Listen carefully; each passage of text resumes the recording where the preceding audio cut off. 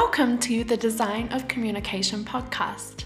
I'm your host, Gemma Keeling, and this podcast is about how you can become a confident communicator as a design, tech, or creative professional. Sharing career strategies, language tips and insights, and communication techniques to become a powerful communicator and excel in your career and reach a new level of confidence in English.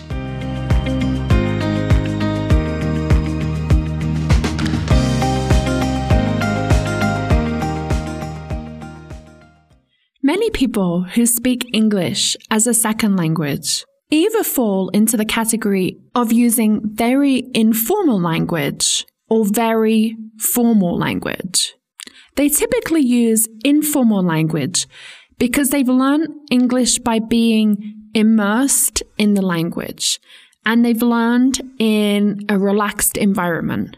And by being immersed, I don't necessarily mean you live in an English-speaking country, although many do for some time, but it can be that you watch a lot of TV shows and you listen to a lot of English. And typically what you listen to are examples of everyday, informal slang English. And you watch TV series like Friends or Ted Lasso. Ted Lasso, by the way, is a brilliant show, and especially because it has the mix of being very British and using American informal language. On the other hand, some learners have a very formal type of language learning, and they will learn language perhaps at university or in their job in a business environment.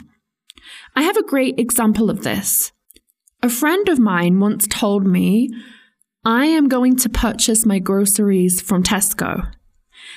And if you didn't know, Tesco is a famous supermarket in the UK. Now, it was a bit unusual to say this.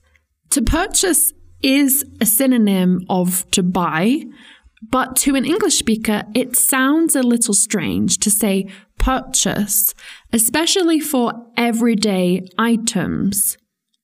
It isn't incorrect, but typically we purchase items that are more expensive or a single big item. For example, I've just purchased a new home or I've purchased a new car. And it's used in more formal situations, whereas buy is for everyday things, like I'm going to buy some new clothes. One issue that learners can face is how to know which language is appropriate in each situation. Do I sound too informal?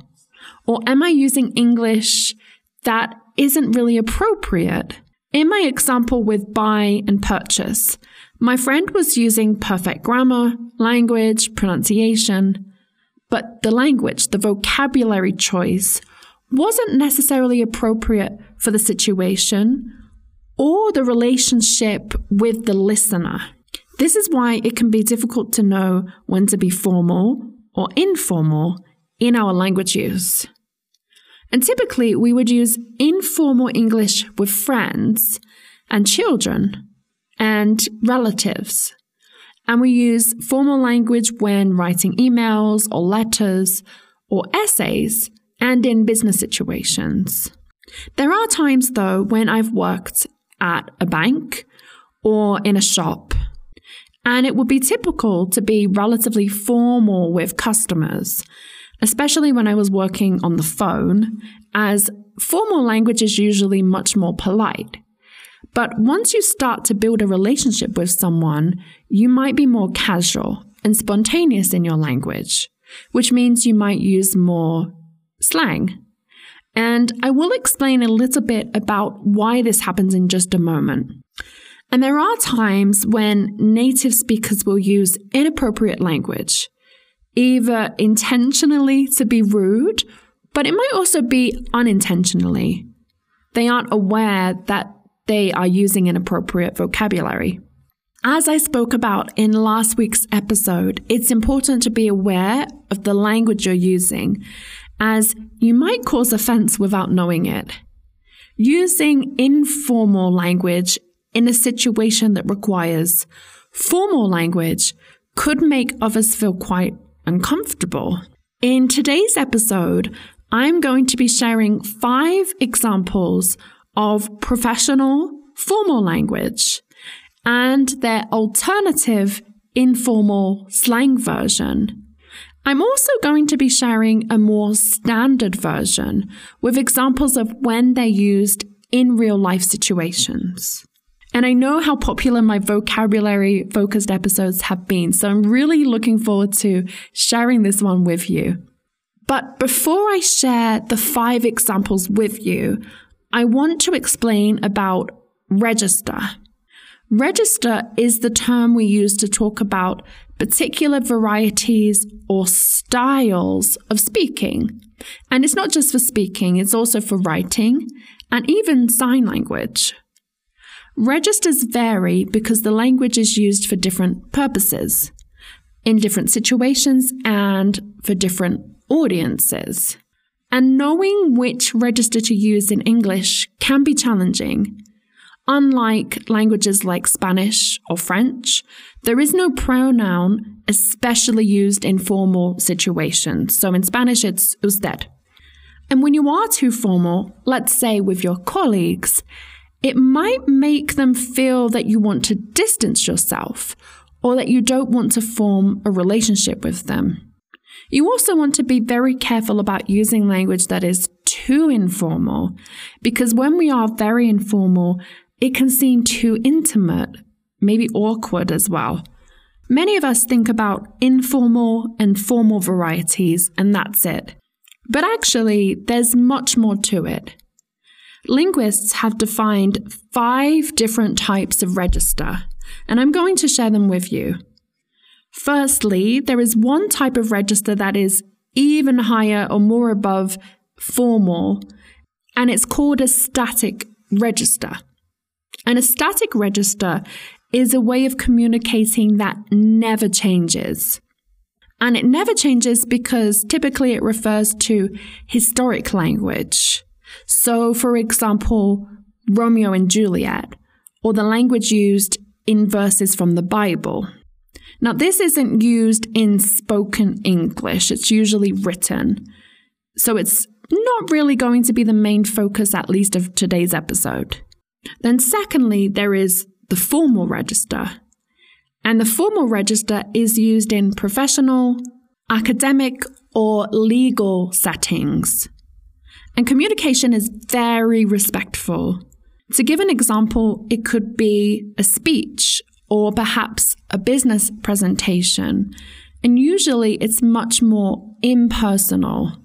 And then below a formal register is a standard form of communication. And this is known as a consultative register. And I would use this type of communication style to speak with strangers or to a manager or perhaps my doctor. The language is not so rigid as formal language, but it is still professional. I use this register typically on my podcast and also with my clients. You might occasionally use slang with a standard form of communication, but the tone is usually respectful. Then there is a casual register. This is informal language that is used by friends. You probably use this register on social media with co-workers and family members. I like to think of it as a chatty style of communication where you use lots of contractions and slang and even some swear words. And finally, there is one more register that is even more casual and intimate, and one that you would say for private communication only. So it is the language you would use to speak perhaps with your parents, your children, your brothers and your sisters, your husband, wife, boyfriend, girlfriend. It could be something like an inside joke that is very private among your closest friends and family. And I think where people can go wrong is they are either using the formal register or a very casual register. And perhaps it would be safer to use a more standard form of communication like the consultative register that I spoke about. As I said, informal language is more commonly used in situations that are more relaxed and with people we know well. As a general rule, use formal language when we're communicating with someone that you don't know very well.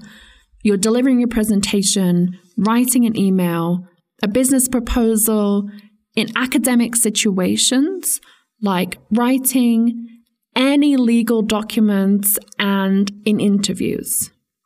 And I would use informal language in situations that are more relaxed and that involve people that you know well. And in everyday conversations, so in personal emails or text messages and on social media. And typically my advice is to match your communication style with the people that you're speaking to.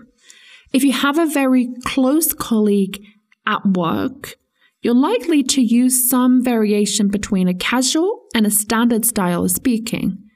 It's likely to change based on your environment. So if you're working together, then it's probably going to be more standard.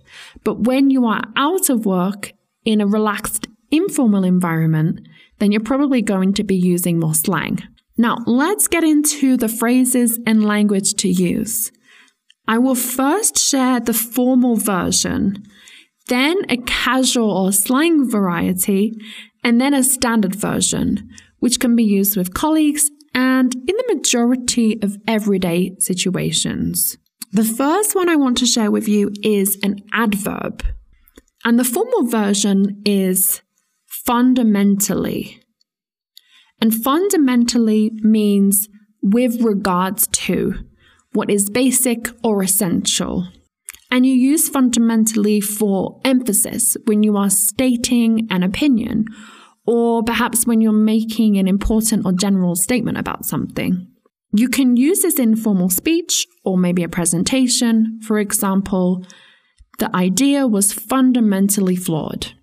And I would use this in business meetings or when speaking to superiors, delivering a speech, a presentation. And as I mentioned, typically all of the formal language is used in writing. So if I was sending a letter or an email.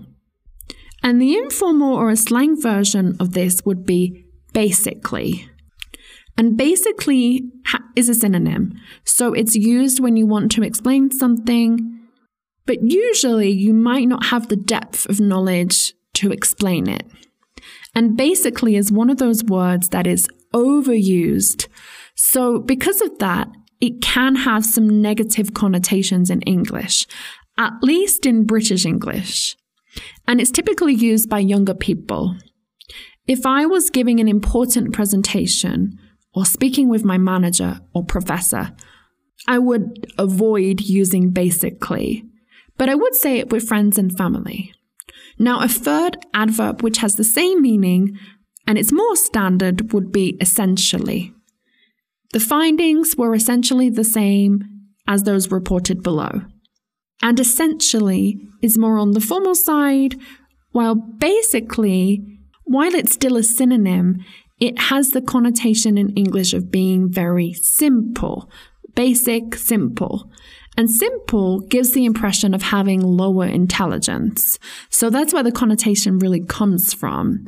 I have to add that I am sharing a perspective of a British English speaker, and it might differ because as I've spoken about before, culture does have an influence on the language usage and what is considered appropriate or perhaps more or less formal. Let's look at another one. The formal version is it concerns. It concerns. In fact, I have two formal varieties because you can also say it regards. For example, you ask your manager, what is the reason for the meeting tomorrow? It concerns the new investors, or it regards the new investors. The informal version of this would be it's about. For example, I'm asking the same question, but to a friend, I would say, do you know why we're meeting with Sarah tomorrow? It's about her new job. And I wouldn't say it's very slang or very informal. A slang version would be more like we're going to chat about. And the neutral or standard version could be, it has to do with. Why are they arguing? It has to do with money. Okay, the third one is an adjective. And the formal is acceptable. For example, how were the reports? Acceptable. Now, there are a few slang versions of acceptable. You might hear people saying a few variations of all right. So, for example, all right, or I'd, just ITE, I'd. It's all right. And especially in British English. Another is gravy. For example, I'm sorry. It's all gravy. Again, very British. It's all gravy instead of it's all right. And a more standard version would be it's all right, or perhaps it's okay. Now, the next one I want to share with you is a question type. And typically, when you're in a restaurant, a waiter may ask you, so this is more of a formal situation, would you like? Would you like to see the menu? Would you like a cup of tea? And would is more formal and polite. Now, let's say you're visiting your very best friend. You are more likely to hear, do you wanna? Do you want to go out? And we use the contracted form of want to as wanna in informal situations. So do you wanna? Do you want a cup of tea? And we might drop the do you and just say want a cup of tea. Or another way is fancy a cuppa, or even want a cuppa. A more standard way of asking is do you want? Do you want to see the menu? Do you want a cup of tea? Perhaps if you are a guest in someone's home that you're visiting for the first time, you're more likely to hear, do you want a cup of tea or coffee? And in the UK, if you visit someone, you're likely to be asked this question. If you want to listen to a similar episode where I share very British words and expressions, then after this, you might want to check out episode number 14, and it's called 20 Quintessentially British Words and Expressions. It's a really fun episode where I give you an insight into the British words and vocabulary and what we really mean. And yeah, I translated them for you. Okay, so we have one more example in this episode. And it's all about making a suggestion. And I wanted to bring this one to your attention because there are more formal and polite ways of doing it. The most formal way would be shall. Shall is used mostly in British English, but we can also make a suggestion with might, which again is very polite, very formal. For example, shall we work on the project today? And shall can be quite standard in British English, but it is considered formal for other English speakers. Another formal way of making a suggestion is using might. Might I suggest? Might I suggest we start working on the project today? This is very formal. And a slang way, as I previously mentioned, is wanna. Wanna work on the project today. And finally, a more standard or a neutral way of making a suggestion is by using the modal verb can. Can I suggest? Or you might say, can we work on the project today? I am asked about could and can and may. And I would say may and could are more formal and polite compared with can. May I use the bathroom? Or could I use the bathroom?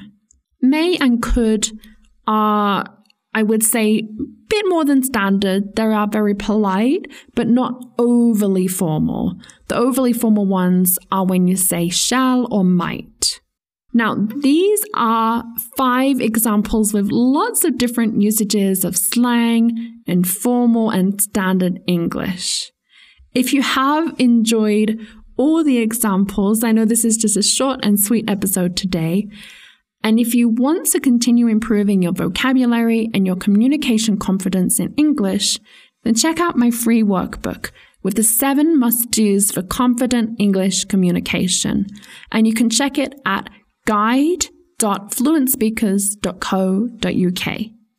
And please feel free to reach out on social media if you would like to have a chat or if you want to know more about how we can work together.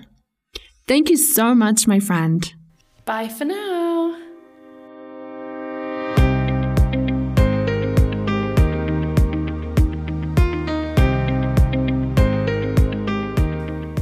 Thank you for listening to The Design of Communication.